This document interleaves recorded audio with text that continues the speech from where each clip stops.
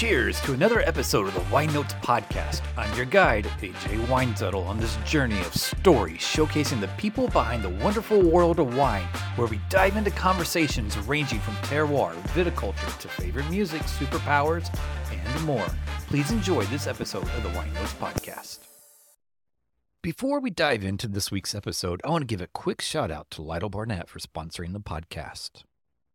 Towards the end of 2020, Lytle Barnett sent out several bottles of sparkling to some of California's top 40 restaurants and sommeliers.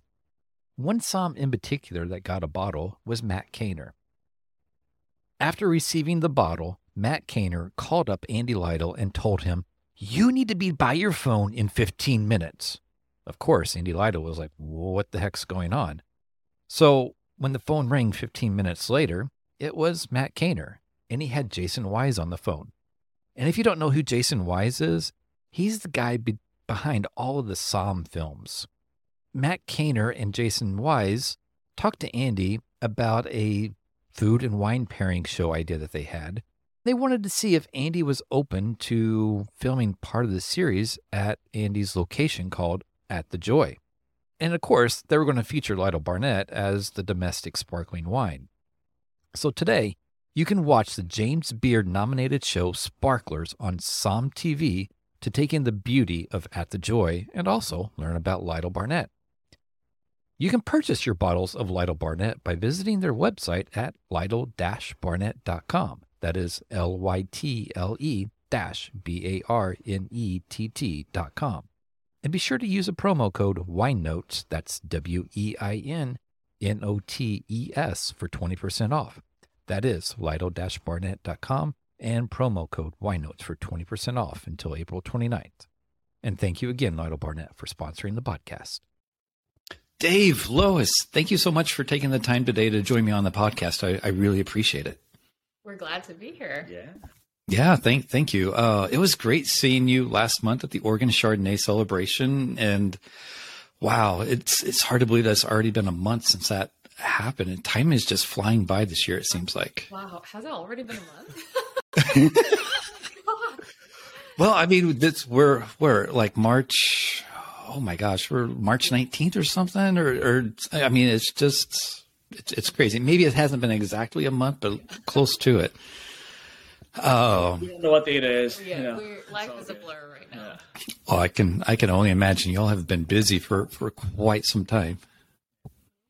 Yeah. Oh, but at the Oregon Chardonnay celebration, you were telling me that you're pouring out an Oscar party. How did that go?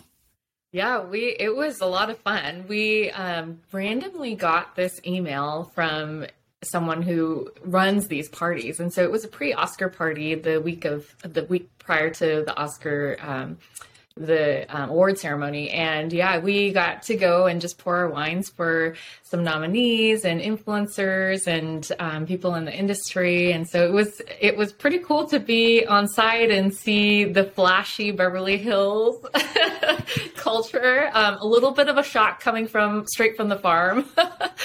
Just little differences here and there. Just a tad. But it was a lot of fun. Yeah. Oh, that's awesome. I was really excited to, for you to tell me and hear about it, and then, to see the post and stuff. That's just, I know that we connected, I don't know, late 2020, at least for a little bit there. And then also, I think summer of 21 for my sparkling report, and just to see how you all have just like went, woof. It's just been absolutely fun and fascinating. But, your new vineyard, right? I know that you have a new vineyard, Laurelwood District, but tell me all the information. So our vineyard is actually in the Chehalem Mountains AVA. Oh, so I'm sorry. Yeah, Laurelwood District AVA is where we sourced our grapes initially, with Laurel Vineyard being our first vineyard partner that we worked with. And so yes, Laurelwood District used to be within the Chehalem Mountains AVA. So technically you're right. And so, yeah, so our vineyard is in the Chehalem Mountains AVA, and it's in the southern tip of Hillsborough. The funny thing about that site is that we with Yamaha County, we're trying to figure out what the exact address was. And it was between like Newburgh, Hillsborough, Gaston, and it was like where it all converged. So it took us nearly 6 months to actually get an address and know exactly what city we were in. Oh my goodness. So how big is the vineyard, and how many acres, and what do you have planted, and how many? In total, it's about 77 acres, and plantable acres are somewhere between 30 and 35 acres. We have 4 acres right now, planted baby vines, and then about 4.5 acres that going into spring as well, and then we're trying to be up to, if we have money left over, or if we sell enough wine this summer, we'll plant the rest of like 7 acres or so next spring. That's awesome. Congratulations. Thank you. So I assume mainly Pinot Noir. Are you planting any Chardonnay or maybe some Pinot Meunier for sparkling? That block behind you right now, that's at around 1,000 feet elevation, and then that's our Chardonnay block for our sparkling program. So it's already in the ground. Mm-hmm. Yeah, so we initially planted Pinot Noir, Chardonnay, and Pinot Gris, and we'll continue with the Pinot and Chard plantings this spring. And then Dave is looking to experiment with some other like off varietals where he wants to, just try maybe an acre of like Gamay Noir or Aligote, Trousseau Noir, Syrah, things that I think Meunier, yeah. And so just, we're looking to do this for 20, 30 years. And so we're looking forward and looking at what could potentially grow really well in this region. So yeah, it's exciting to be able to make those decisions now. I don't know, maybe Blau Frankish. Oh, maybe. Interesting. Yeah. Mm-hmm. That would be fun. Yeah. I have to admit, I've never heard of that varietal. So tell me, what is that? So Blau Frankish is kind of a lighter, like a thin skin red grape, like from Austria. So It's more of a kind of you can make it into like a straight red also, but then it can be like chillable red and things like that, more easier, kind of approachable kind of red. Ooh, well, that awesome aromatics. Yeah, that sounds fun. Mm-hmm. So you talked about 20 or 30 years. Like what are your all's vision for like the next 10 years? Yeah, I mean, for us, starting out as an Instagram winery, that's what I say, because in 2020 we launched during the pandemic, and we weren't living in Oregon at the time. So Dave was traveling back and forth making his wine in the Willamette Valley. So that was 2020. And then 21, we purchased our property and just planted our first vines. We're in the works to build a tasting room and winery that should be complete by the end of this year. We're starting vineyard tastings, tent tastings on a deck out in the vineyard in our oak grove starting this summer, so Memorial Day weekend. And so once we have our tasting room open, we're looking to be a mainstay in Oregon and, continue to create community, because that's what's really important to us, and drawing from like the food and wine scene or the culinary scene in Portland and bring some cool chefs in. And so, yeah, lots of collaborations that we're looking forward to. And yeah, hopefully 10 years down the line, people will say, oh yeah, Cho Wines, I'm a member there. Yeah, no, that's awesome. I'm just curious. This is a pure curiosity question. Any of the Silicon Valley Bank crisis stuff affect you all at all this week? Yes, we're in it. No, I'm just kidding. We're not. Okay. So luckily, but there are some like wineries I know that are affected by it. But luckily, yes, we didn't. Being a startup, yes, I'm sure there are worries. But, we're too broke to deal with that. For SVV to deal with us. Yeah, no. It was just a pure curiosity. I mean, I haven't heard of any wineries that have been affected, and I think overall it's all in the short term looking okay, but in the long term, like what's going to happen with the wine industry portion of the banking, I'm very curious to see. Well, not curious, holding my breath that it all goes well. Mm-hmm. Yeah, it's really unfortunate what's happening. And so, yes. Yes. Thinking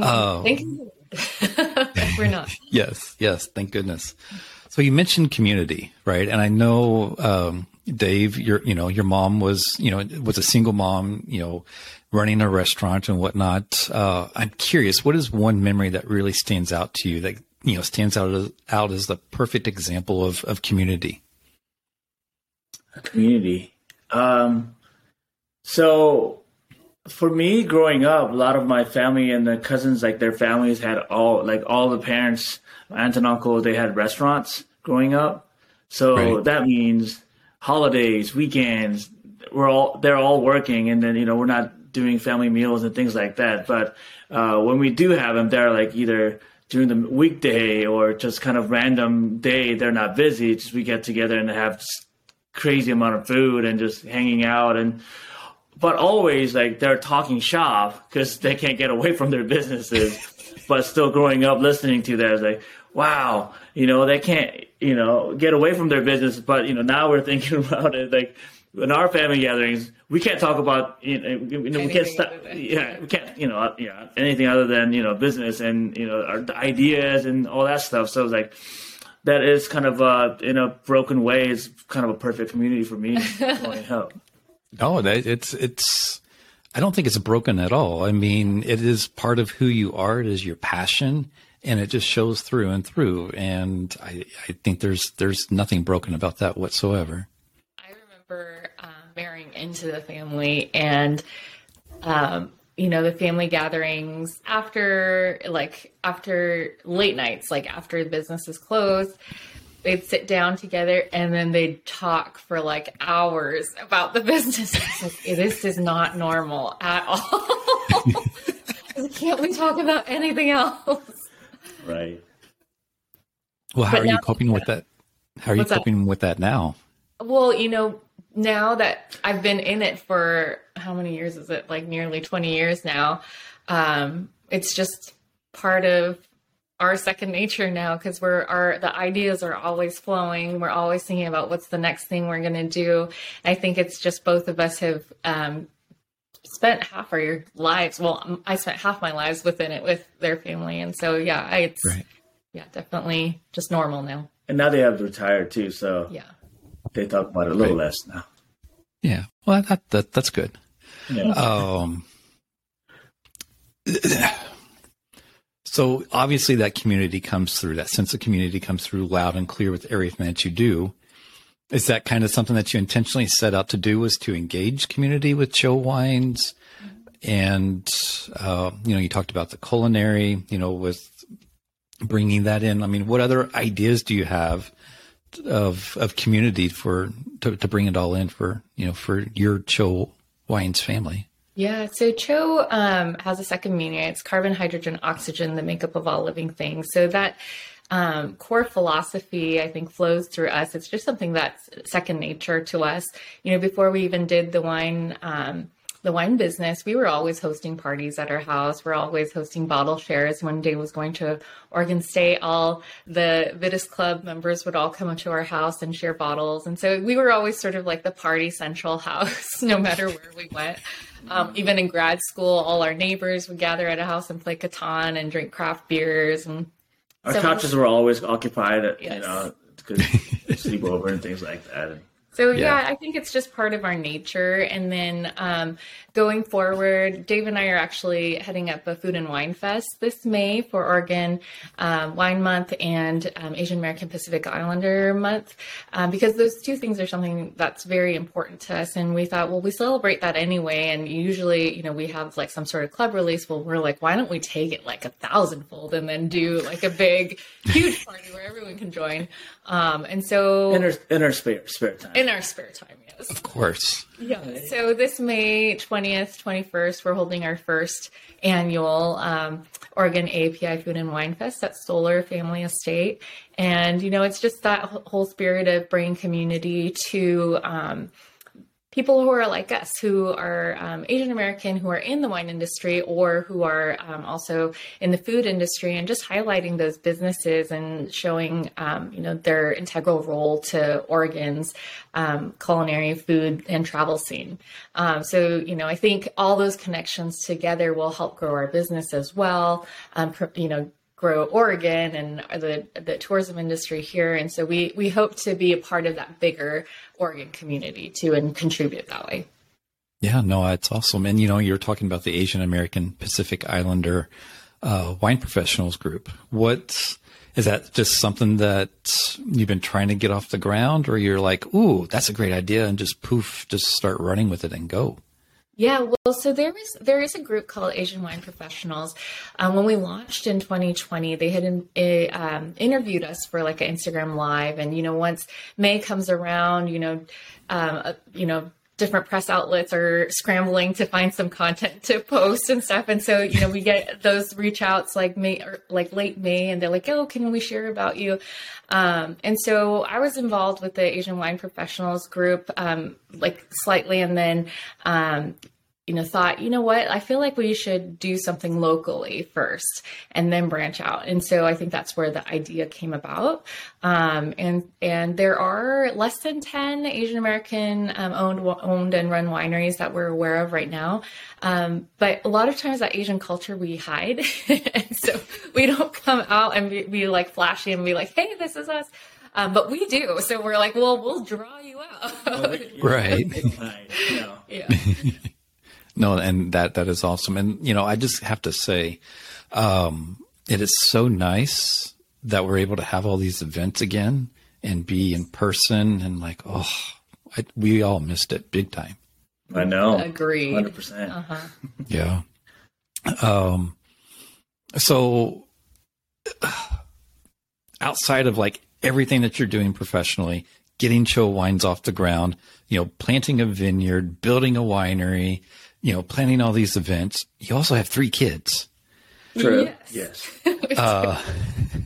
I'm sure that I don't know how to ask this or whatnot, but do y'all take time to like have date nights together without any kids and just like no business or anything?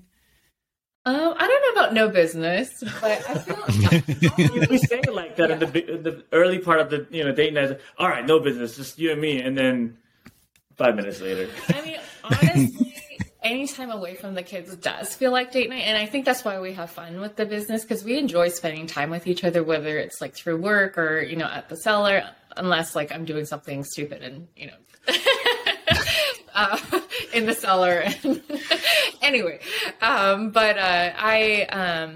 really think that we just enjoy spending time with each other. And so it is like we're always dating, because like when we do our tastings at Hanok, we get to hang out, and then after we get to hang out with Peter and Son, and it is like date night. So I feel like we just make it work with the extension from the business. And so, yes. But also, the balancing family and business is always a struggle too. Like, in a way that, if we give too much attention to one, the other one will be, Yeah, it suffers.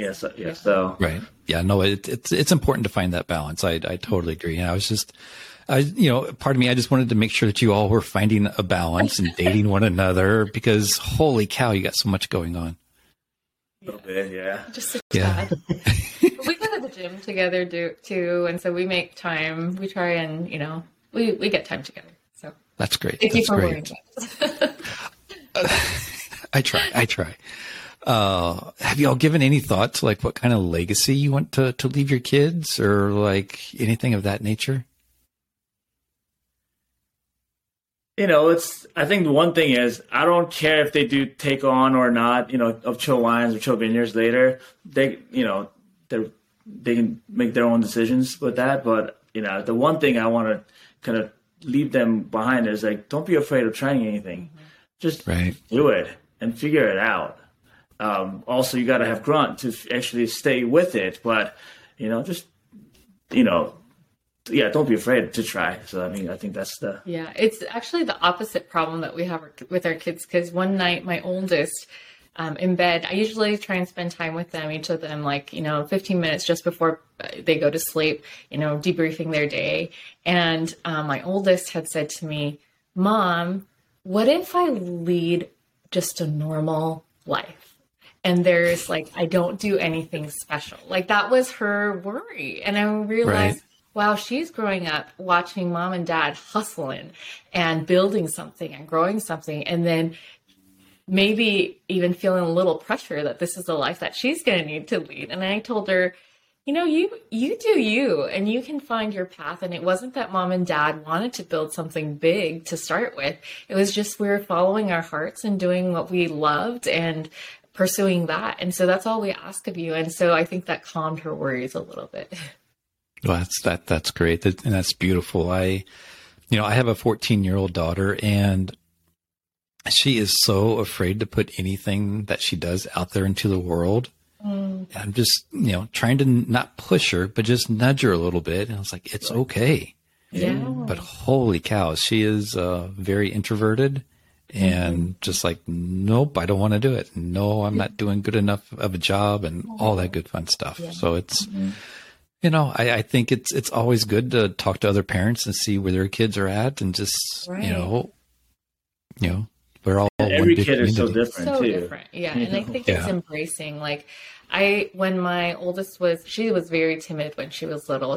When she was like 3 years old, and I'd go to these mom groups, and she would just cling to me, and I would try and like nudge her away, like, go make friends. But then I realized that was making her cling more. And I realized, let's just give her space and let her cling. And when she's ready, she'll go. And when I gave her that space, she went. And so it's, I think sometimes just acknowledging those feelings can be really helpful in saying, like, our kids won't do recitals. They don't like performing. And we say, well, it's not a requirement. So we just want you to learn how to play piano. Correction. They love performing in front of us. In front of us.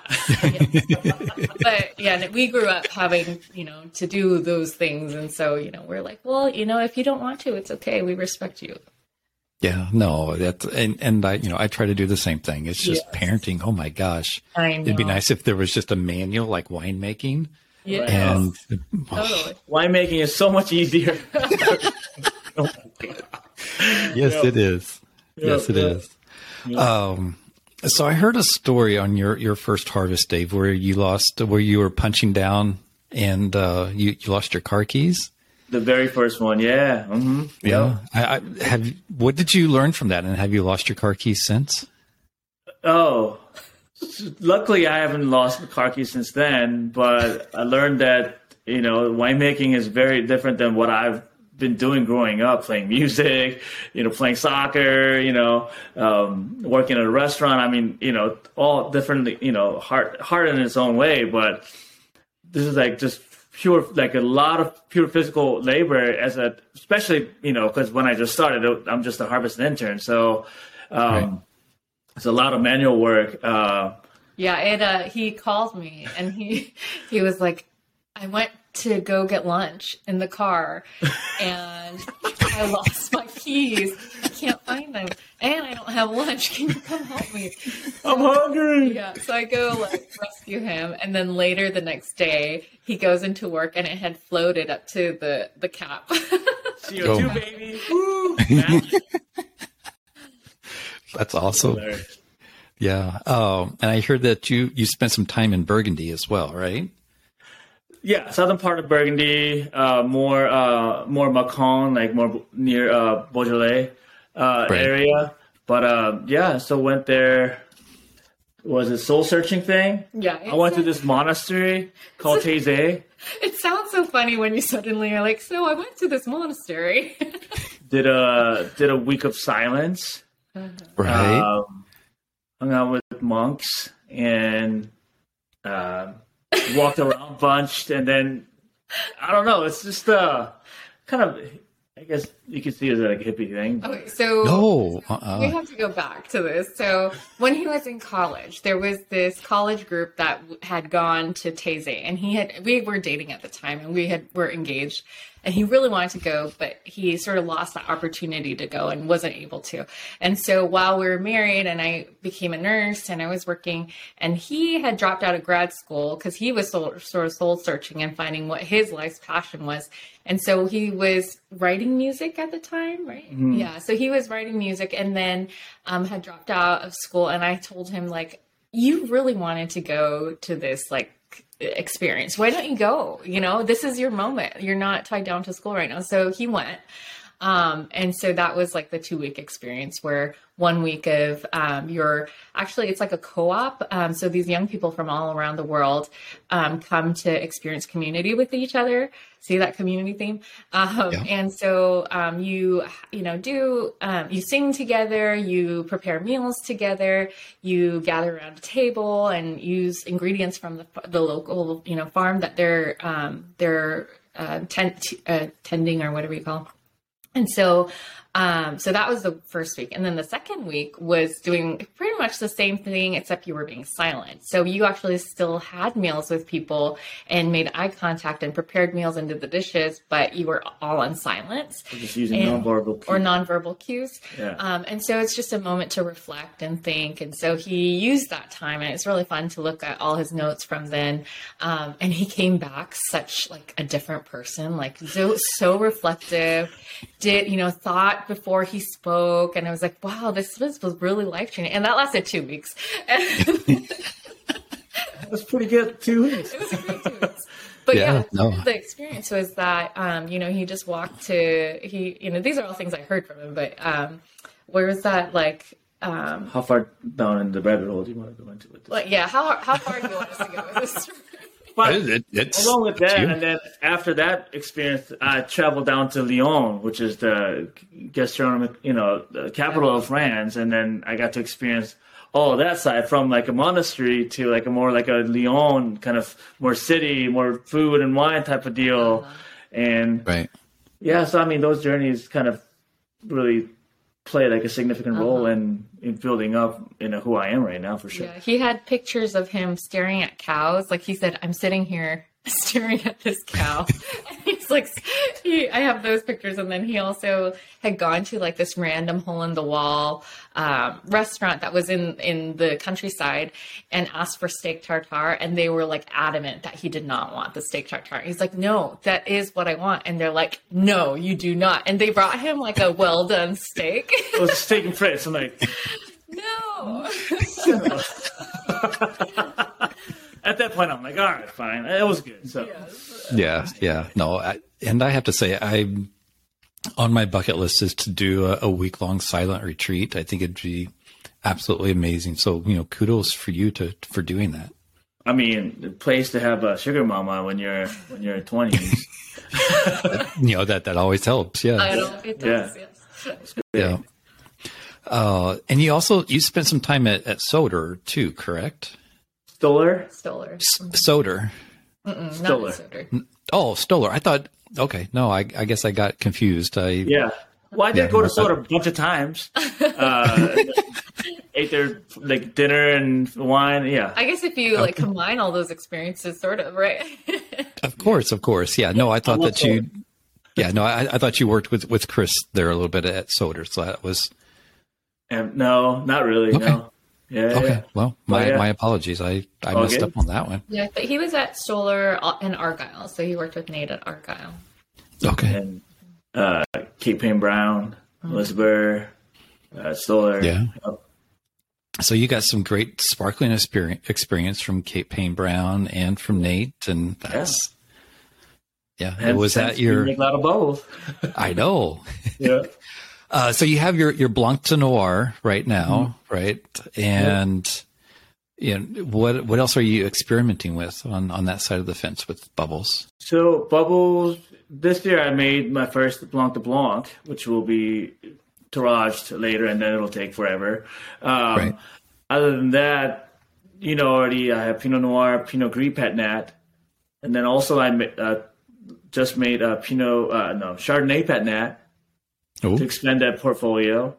Also, well, you know about Piquette, but also we made a apple grape co-ferment, which is like pretty much like a Piquette 2.0, but it's like after Blanc Noir pressing, there's a lot of juice in there still, and then some of the Blanc de Blanc juice in there, and then 7 different heritage clone, like, cider apples, co-ferment together in a big old tank, pump overs, and we just bottled that, and Lois and I were having it yesterday. I'm like, yes. It's really good. It reminds us of like a really high quality, like French cider.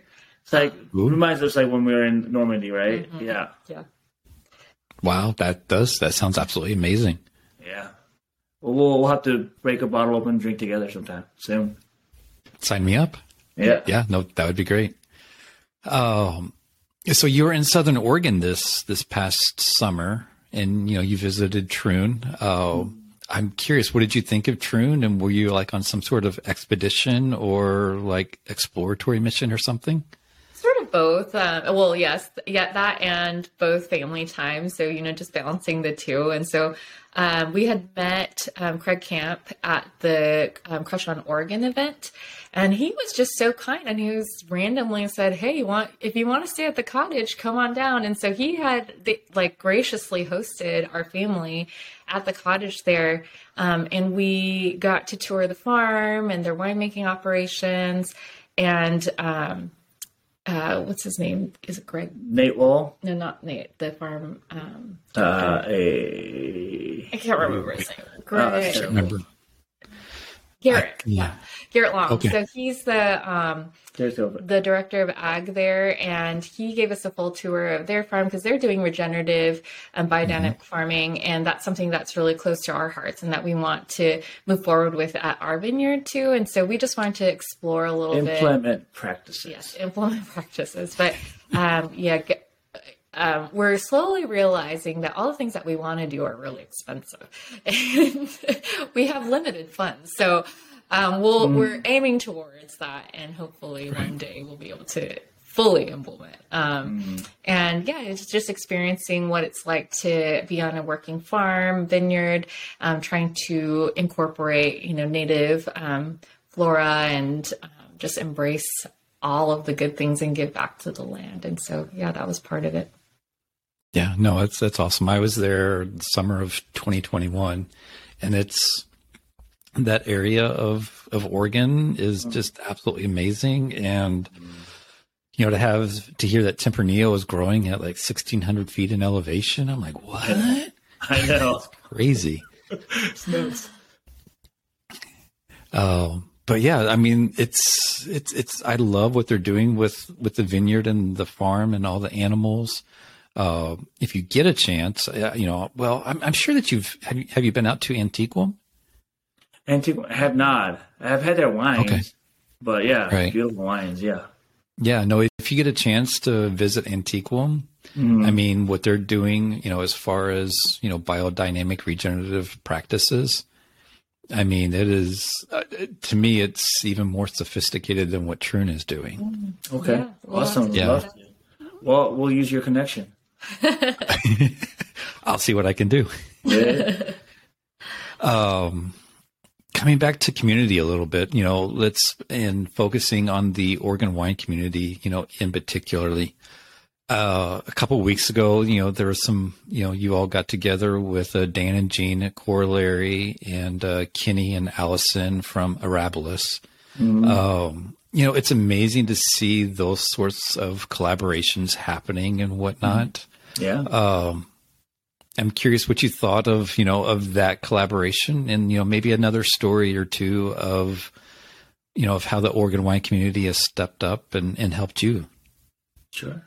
Yeah. I mean, so like I said, we were an Instagram winery. And my experience with the community was all via online. Dave was already, he had networked quite a bit during his 10 years here. But when I jumped into the business, I knew no one. And I knew everyone by their Instagram handle. So when we moved up here, I was like, I don't know who anyone is, but they all know who I am. And I feel really bad. And so it was amazing how many people stepped up and were like, we're so glad you guys are back in Oregon. If you need any help, if there's anything that, I can, assist you in, I'm here. And there were a number of people who said that. And so, I mean, I think that's just the spirit of Oregon. And then it's like that rising tide where, if we do well, we all do well. And so, I think that's just like the general theme that goes throughout. So it has been nice. And with Dan and Jean and Kenny and Allison, like all of us are sparkling producers. And so for us to sort of band together and be in that like third generation of winemakers with, lots of passion and energy. And, when we hang out, we're just always throwing off ideas and like, what's the next idea? What could we do? And, so it's nice to have that community and to be able to taste through each other's wine and see where we're sourcing grapes and what each other is doing differently. So yeah, definitely there's that collaboration aspect. Yeah.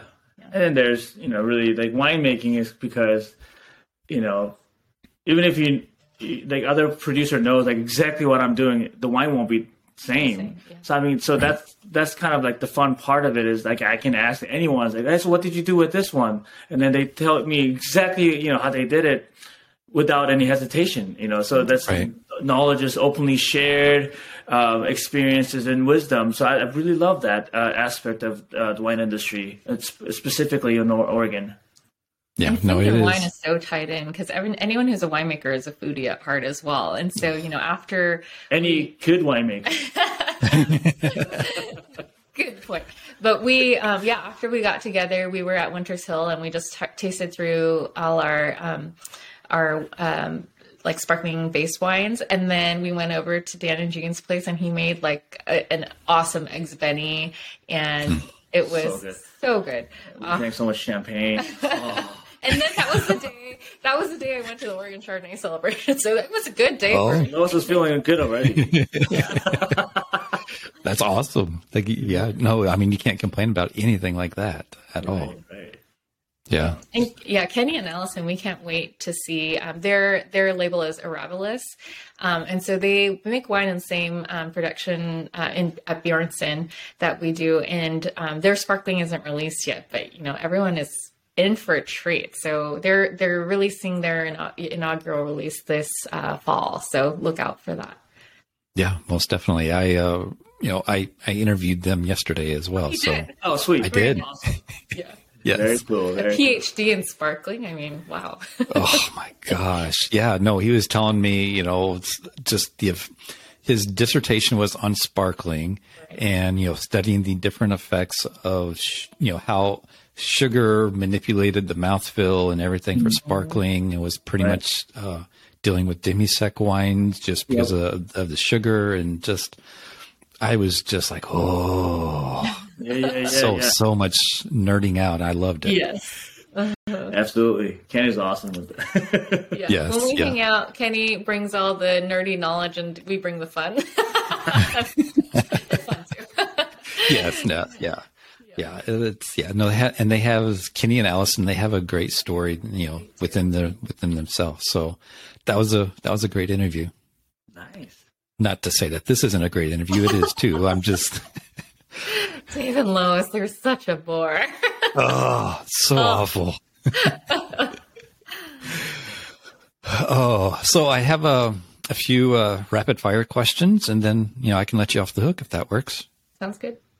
Okay, so both of you can answer if you want, or if one of you want to answer, it's whatever you want to do. So, first question is favorite artist to listen to during harvest.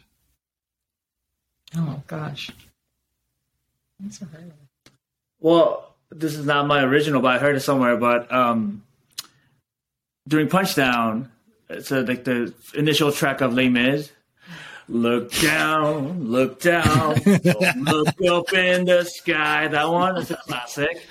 It's a classic. Yeah. I mean, I just listen to electronic pop all the time, so anything in that genre. Yeah, that's what she does. Instagram.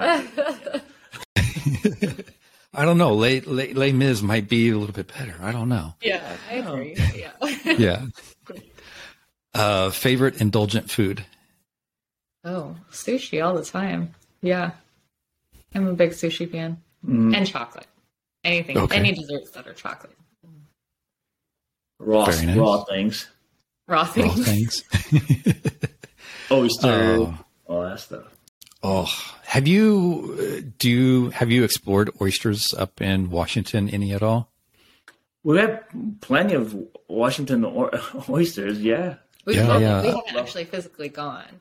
But somebody who doesn't Andrew Alpin, don't they like do they get oysters up there? Yes. Yeah, they have like a cabin. So the owners of Laurel Vineyard, Six Peaks, where we source our grapes, Andrew Albin is their son. We're good friends with him, but their family goes up. They have a cabin up there, and they go and get oysters all the time. Crabbing. Yeah, they go crabbing. Man. Yeah, no, I've been exposed to some hama oysters. Yes. North of Olympia a little bit. Oh my gosh. Beautiful. So good. Beautiful. Yes. So our favorite oyster story is we went to New Tarts Bay and we went to the Navore shellfish house and got a huge bag of oysters. And then we took our propane little camp stove. Our camp stove and took it to the beach. And we had don't tell anyone. We had Well, this is being recorded. Your secret's safe. I won't say anything. I don't know if this is legal. Yeah, but we had Frank. What was it, Frank? It was a Nitard in France. Which champagne was it? The Frank. Anyway, so we had champagne and Argyle and Savard. Savard. Yeah. And we grilled oysters with miso and sriracha, and it was amazing. So that's our favorite story. That's great. Yeah. Harvest notes, are they digital or handwritten? Handwritten. Mm-hmm. Other than what Lois posts up on Instagram and things like that. What did we do again? Let's scroll back on Instagram. Yeah, those are harvest notes. It is. Yeah, that's great. Yeah. If you could choose a superpower, what would it be? Oh. Cloning myself multiple times. So I could be in multiple places at once. That would be great. Yes. I already have superpower right here. So. Boom. Hey. And then who is your favorite superhero? Superman. I'm Lois Lane. Superman. Okay. Perfect. And last rapid fire question is, what is the last book you read? If you have any time to even read a book. Grape Whispers. Oh, there you go. Oh yeah, that was a good one.